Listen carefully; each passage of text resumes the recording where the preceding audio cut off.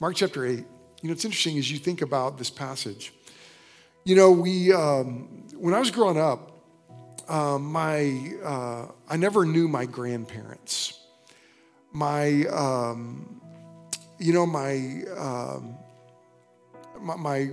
two of my grandparents died before I was born. My grandmother, my grandfather died when I was 1. And then my grandmother that I actually knew, she actually died on my 15th birthday, but was ill my whole life. So I don't remember them. I never had time with them. But Robin's experience was totally different. She knew her grandparents for the time that I had with them, and knew her grandparents better than I knew my own. And I'm grateful for the time that I had with them. And it was interesting. When we were married, Robin's grandfather, who was a pastor his whole life, he got saved at 18 and very quickly became a pastor. And what's interesting about him, he came to our house and spent a week with us.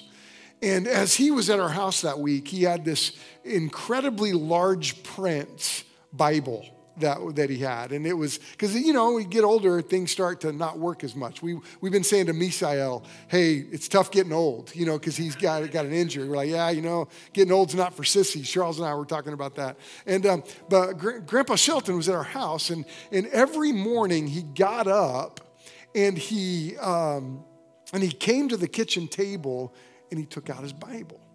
And one day I was like, John, what do you read? What do you read? And it was a passage in Matthew, I think. And I go, John, how many times have you read that? He goes, I don't know. I go, how many times have you preached that passage? And he's like, more than once. And he goes, I don't know. He goes, but then he said to me, you just live by this truth that God's word is new every day. And God had something for him. That's the truth.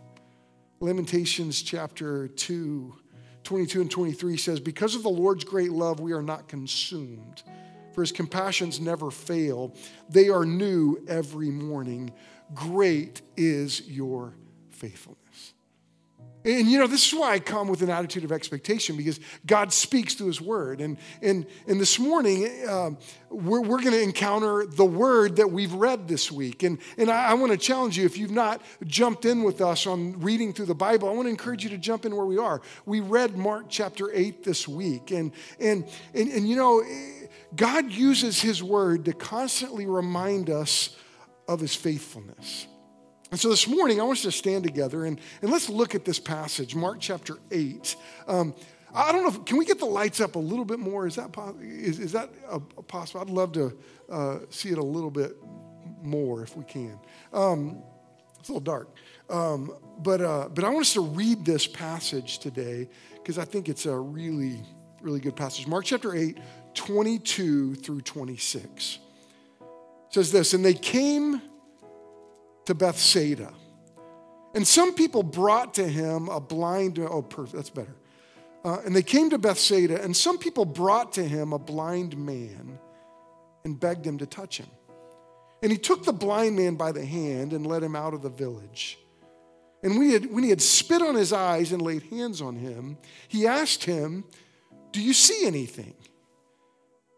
And he looked up and said, I see people, but they look like trees walking. Then Jesus laid his hands on his eyes again and opened his eyes. His sight was restored and he saw everything clearly. And then he sent him home saying, do not even enter the village. This is the word of the Lord. Thank you. You may be seated. I love that. I love standing in honor of God's word because it's just a statement that points us to the fact that God is speaking and we want to look to him. But let's look at this passage. Let's consider what's going on in Mark chapter 8. I think it's really interesting. And the first thing I want us to see in Mark chapter 8, and let's dig into this. Let's grab this. And it's this point that Jesus is seriously focused on examining the heart. Now, when you look at the Bible, all through the scriptures, Jesus looks at the heart. And we've seen this over and over again in the Word as we looked at the end of Acts. Jesus was looking at the heart. We saw this even last week in the passage about, hey, what's your heart like? And let's understand the context. The disciples right here were in the middle of a little spat. They were fighting with each other. It's really interesting. Look at Mark 8. I want you to look at this. And what they had just watched Jesus perform one of the greatest miracles ever. I mean, imagine this. Jesus had just fed 4,000 people with 7 loaves and a couple of fish. They just watched him do that. And then this scripture says they had 7 baskets full of broken pieces at the end.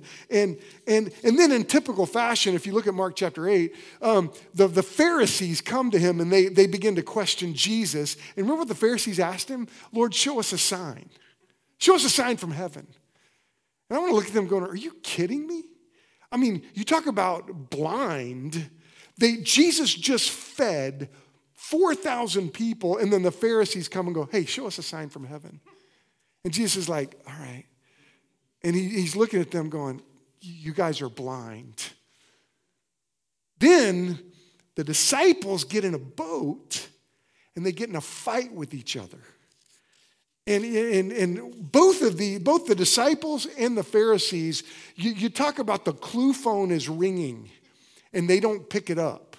Okay, this is crazy. Think about the Pharisees. They were religious leaders.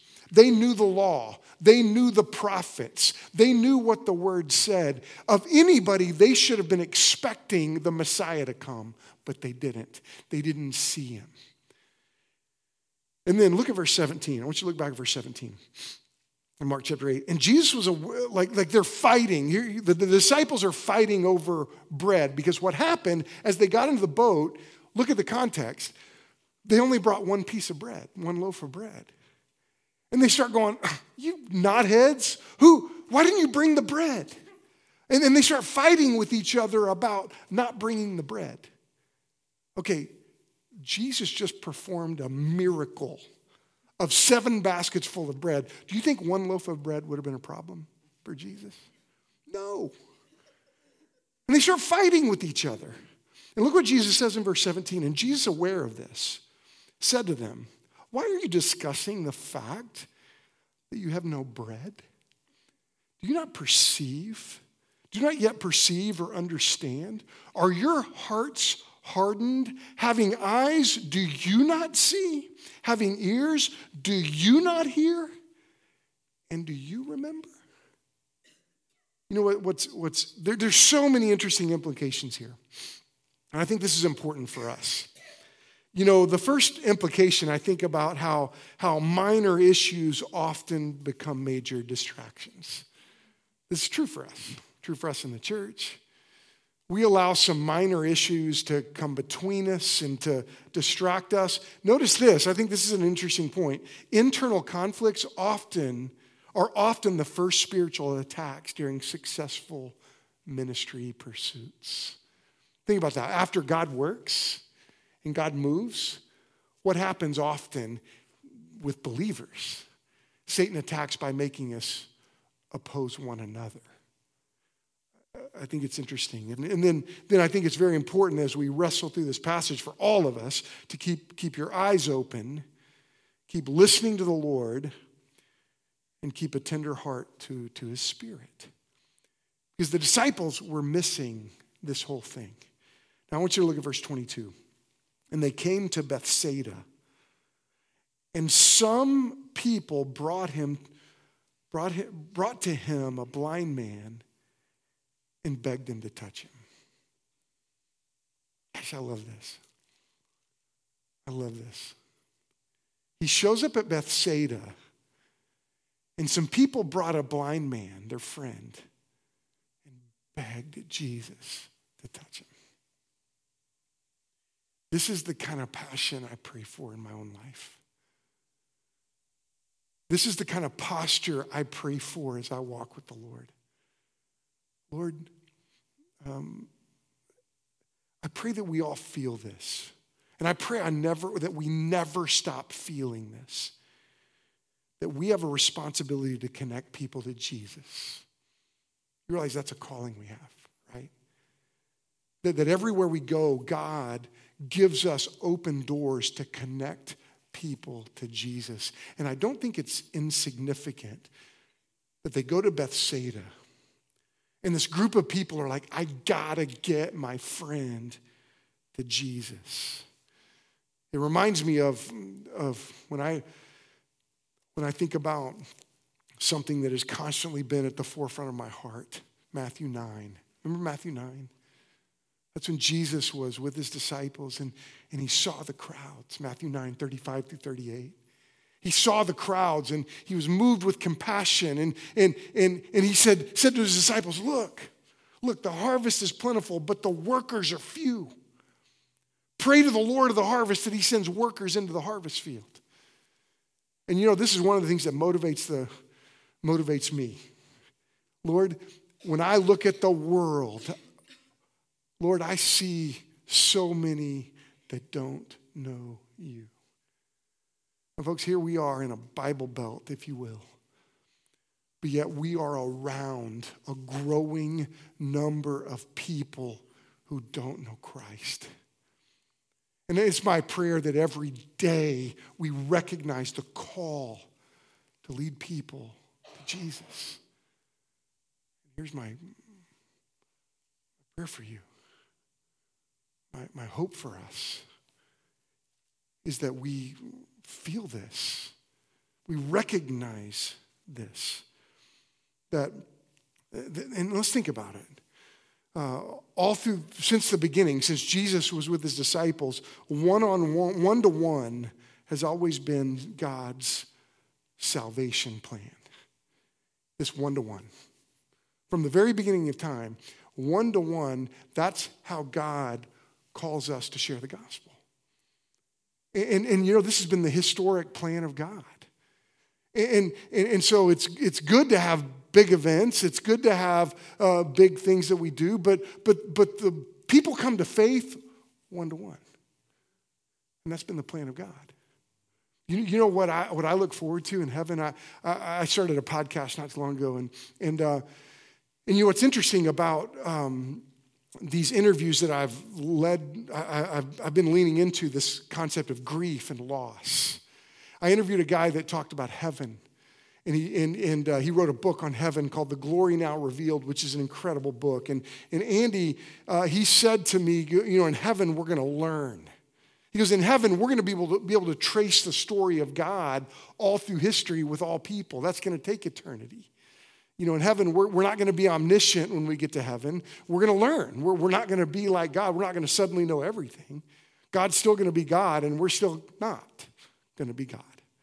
So we'll learn. And he goes, think about this. You'll be able to trace the thread of the gospel one-to-one all the way back to the Great Commission. How cool will that be? To be able to trace the gospel all through history to you. Hey, think about this. Think about being able to look ahead and trace I think about the number of kids you shared the gospel with. Think about being able to trace that story looking ahead until Jesus returns. I think it's not insignificant that we look at this and realize the one-to-one communication plan of the gospel. And this is why, it's not our job as pastors to be the one that shares the gospel with everyone. Our job is to equip you to share the gospel. And I'll tell you, all through history, God puts a burden on the hearts of his people to go share the gospel. This is why I'm rabidly committed to making sure that the gospel is continually shared right here in this part of Tulsa. It's absolutely critical. And that's God's communication plan, to raise up believers, to share the gospel right here, and then to make disciples, and then to build a church, and then to raise up leaders, and then to send leaders. Now look at verse 22 again. I want us to notice something. I think this is really important. Look at those first four words. And they came to Bethsaida. That's really important to notice. When you read the Bible, you got to pay attention to some of these details and these places. Do you remember Bethsaida? Turn to Matthew chapter 11. Turn over there real quick to Matthew chapter 11, verse 20. Because Bethsaida is a pretty significant city. Matthew 11, verse 20 says this, "Then he began to denounce the cities in which most of his miracles were done because they did not repent. Woe to you, Chorazin. Woe to you, look, Bethsaida. For if the miracles had occurred in Tyre and Sidon, which occurred in you, they would have repented long ago in sackcloth and ashes." You know what's interesting about Bethsaida? The people of Bethsaida were continually rejecting the work of God. And you know what Jesus did? He's telling them, I'm removing the light from your city. That's interesting as we wrestle through and process, because God at times will turn people over to their own way of thinking. You can rebel to the point where God says, all right, you're not going to want it, but I'll give you what you want. This is a pretty big warning about rejecting the word of God, rejecting the voice of God, rejecting the people of God. And you know, the fact that God put that in his word to really communicate this to us,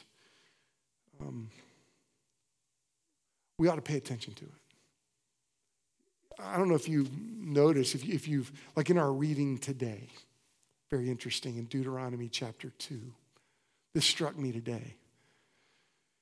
We started, if you're in our reading plan, we started the book of Deuteronomy today. And in Deuteronomy chapter 2, it's really interesting because it just caught my eye and my heart as I thought about even Bethsaida, talking about Bethsaida today. Because remember Deuteronomy chapter 2, God said to Moses, he said, hey, look, you're not going to get into the promised land. And he gives us warning in chapter 14 and 15. I think it's really interesting. Now, the time that it took in Deuteronomy chapter 2, flip over there real quick. I want you to see this piece that we read today. In Deuteronomy chapter 2, verse 14 and 15, it says, now the time that it took for some of us to come to Kadesh Barnea until we crossed over the Wadi Zered was 38 years, until all the generation of men of war perished from within the camp. Just as the Lord sworn to them, indeed the hand of the Lord was against them to destroy them from within the camp until they all perished. I think it's notable to recognize that the posture of God's people at that point were so rebellious that God said, I'm going to give you the promised land, but you don't get to experience it.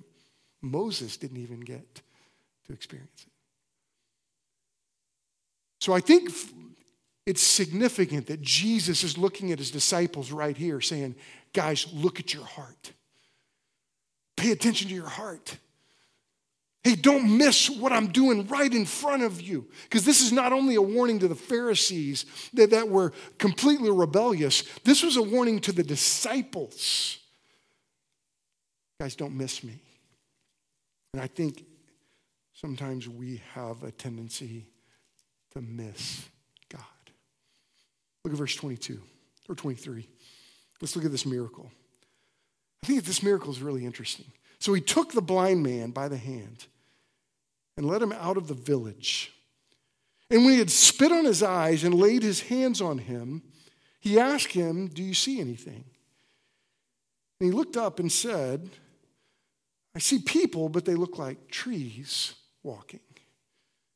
Then Jesus in his hand laid his hands on his eyes again, and he opened his eyes, and his sight was restored, and he saw everything clearly. Okay, so, you know, when I read this, you gotta think, did Jesus make a mistake here?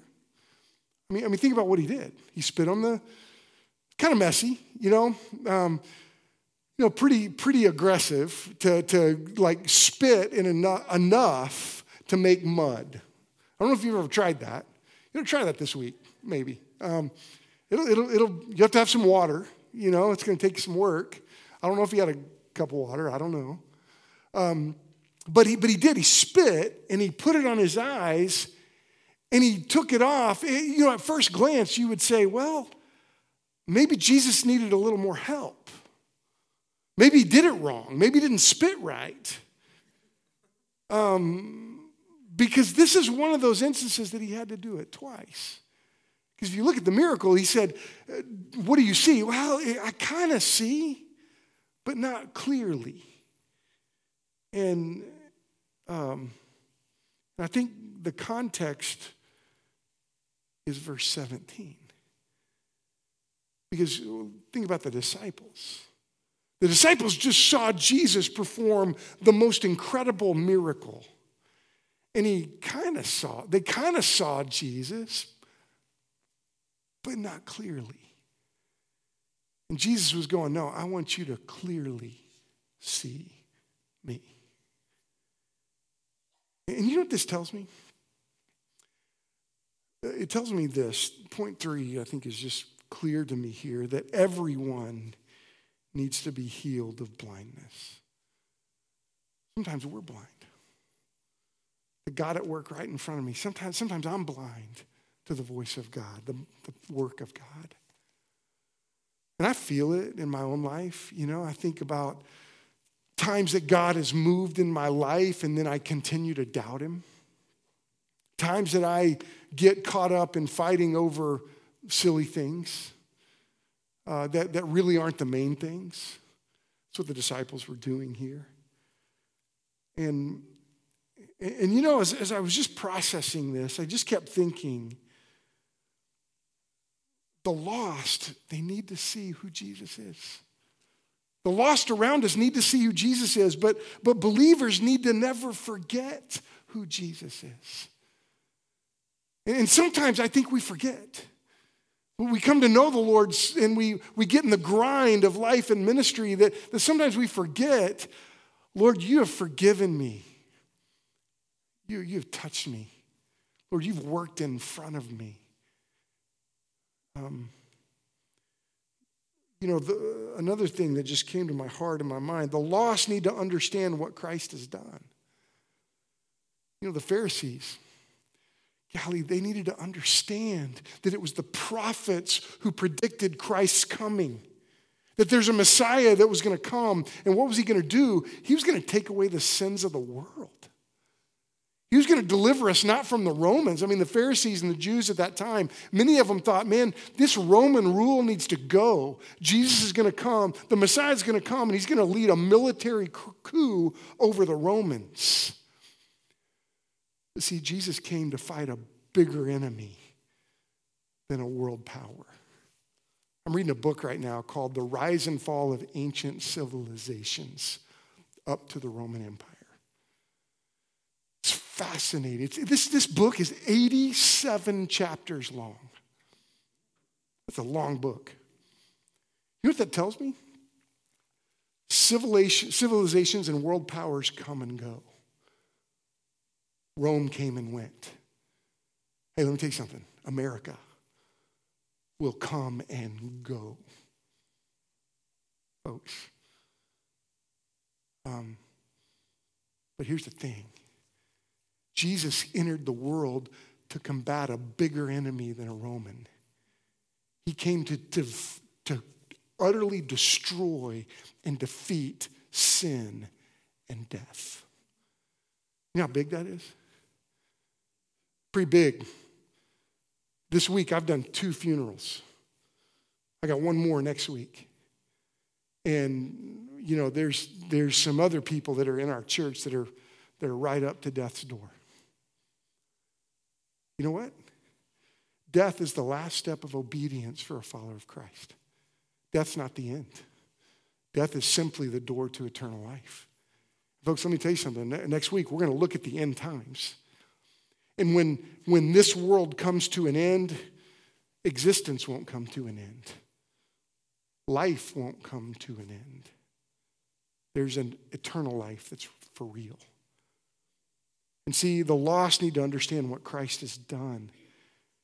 At the same time, believers, we better never forget we must not forget what Christ has done. And sometimes we forget that oh my goodness, the people in my life need Christ. They need Jesus, and so often we're compelled to silence because we live in a world that opposes our faith. Let me tell you something. We must never be silent about our faith in Christ. And the lost are around us every day. And if you start asking the Lord to help you see it, see the people that need Christ, you'll see it. You'll have the opportunities. You know what? The lost need to see who Jesus is, so do the believers. The lost need to understand what Christ has done. We must never forget that. The lost need to see what Christ is doing. And we as believers, hey, we must not overlook what Christ is doing right now in front of us, around us, in us, through us.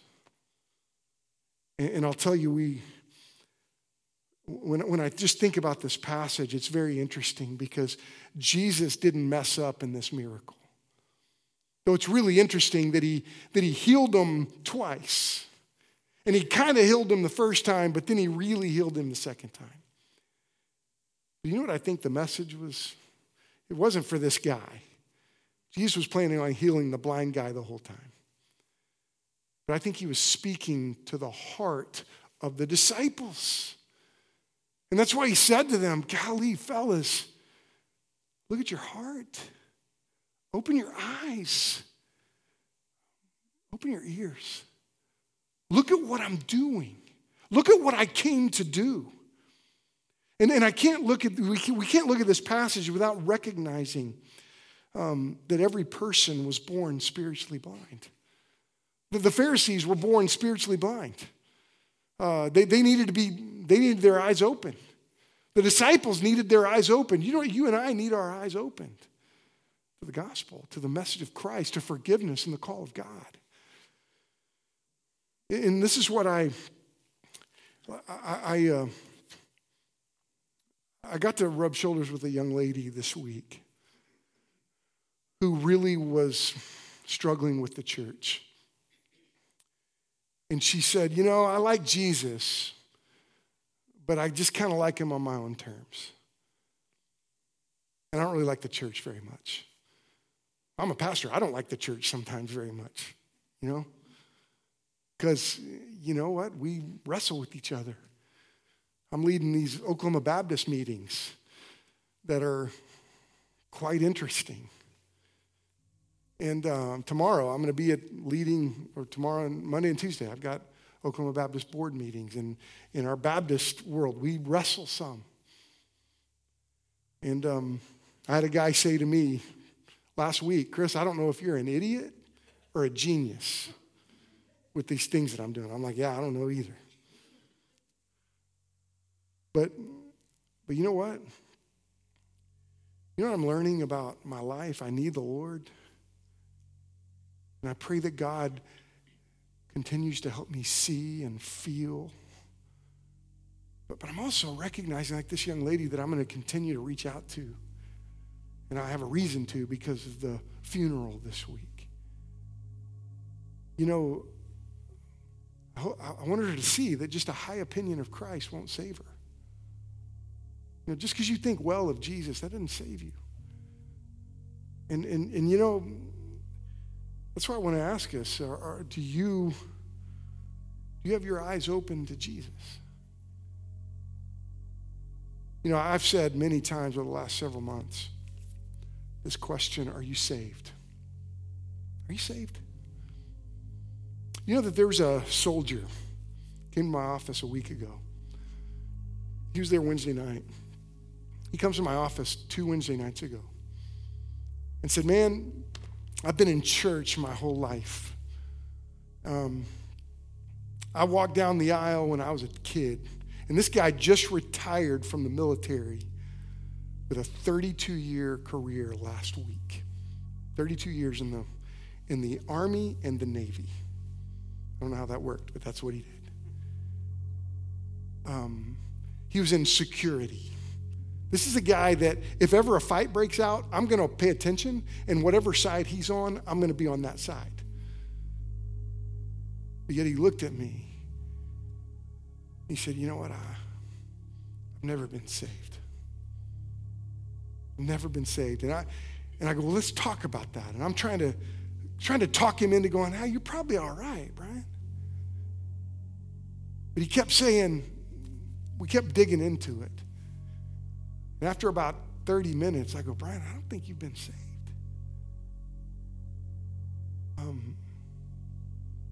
It's tricky when you've been in church a long time. There's a guy named Mark Dever. I don't agree with everything Mark Dever says, but I think he's really smart. He kind of articulated 3 good questions for me to evaluate, are you saved? Are you saved? And so I think these questions are good. Right now, do you have a present trust in Christ alone for your salvation? Do you have a real faith in Christ? Because you come to Christ by faith, right? It's not by works. You don't earn your way. So often I talk to people and they go, well, I did this, or I did that, or I did this, I was this. That's not how you know you're saved. Do you have right now a present trust in Christ alone for your salvation? Here's another question. Is there evidence of a regenerating work of the Holy Spirit in your life? Is the Holy Spirit at work in your life? That's a good question to ask. Is the Holy Spirit speaking to you, growing you, convicting you? Do you have, like one of the things that Brian said to me, he goes, you know what? I could go sin and do whatever I wanted and never even faze me. I didn't really care. I said, we ought to look into that. Because the Holy Spirit does not allow you to just go live in rebellion. You know why? Because the Holy Spirit confronts you, convicts you, gets in your way. And then do you have a pattern of growth in your life? Can you look back and see some growth? I think those are good questions to wrestle through. The disciples were in this moment.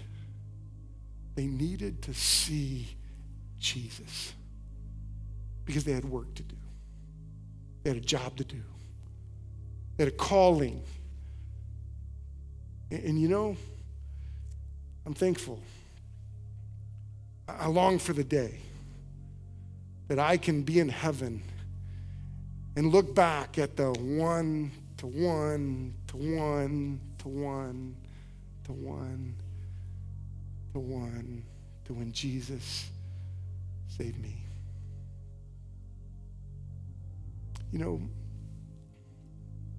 Let's open our eyes to the Lord. Let's be a people that recognize, Lord, we need you today and every day. Let's tackle this together. And let's realize that, look, the Lord is with us. Jesus is with us. And he's leading us, and he's guiding us, and he's moved us together. And I think about what God's done in our own church, that today God has called us to this part of the city, and he's expanded those that have historically been in this church. God has entrusted you to expand your reach into Owasso. God has entrusted us and expanded our reach into Tulsa. And together, we get to come together and walk with Jesus and serve the Lord. And now here, Cali today, the gospel will be proclaimed. This passage will be proclaimed in English and in Spanish. Look, that's pretty cool. That's the Lord at work. Let's trust him. So we're going to have an invitation. And I like invitations because they're confrontational. I like the confrontation because I need it. Because one day Jesus confronted me, Chris, you're going the wrong way. You need a Savior. So I'm going to ask you to bow your head right where you are. And as you bow your head, here's what I'm not going to do. I'm not going to embarrass you. I won't single you out. But if you can let me be the only one looking, I'd appreciate it. If you're not sure of your salvation, would you raise your hand? Is there anybody here that would say, I'm not sure? Okay, thank you. Thank you. You can put your hand down. Thank you. You know, no matter who you are, no matter where you've been, if you come to Jesus, he'll save you. He will. And you could come to him today. He'd save you. I saw one. So the rest of you know Christ as your Savior. Hey, let's not bicker with each other. Let's serve together. Let's trust what the Lord has done and what the Lord is going to do and what the Lord is doing. Jesus is going to lead us in just a song. Maybe you need to just sit and pray. Maybe you need to come and talk to me. We'll help you. Let's not miss the Lord today. Father, we give you this time. And I thank you, Lord, that you have spoken through your word. And I thank you for this incredible miracle that we got to read this week. And I pray, Father, that you would even speak right now. I love you, Jesus. It's in your name we pray. Move us now. Amen. When you're ready, you stand. Let's sing.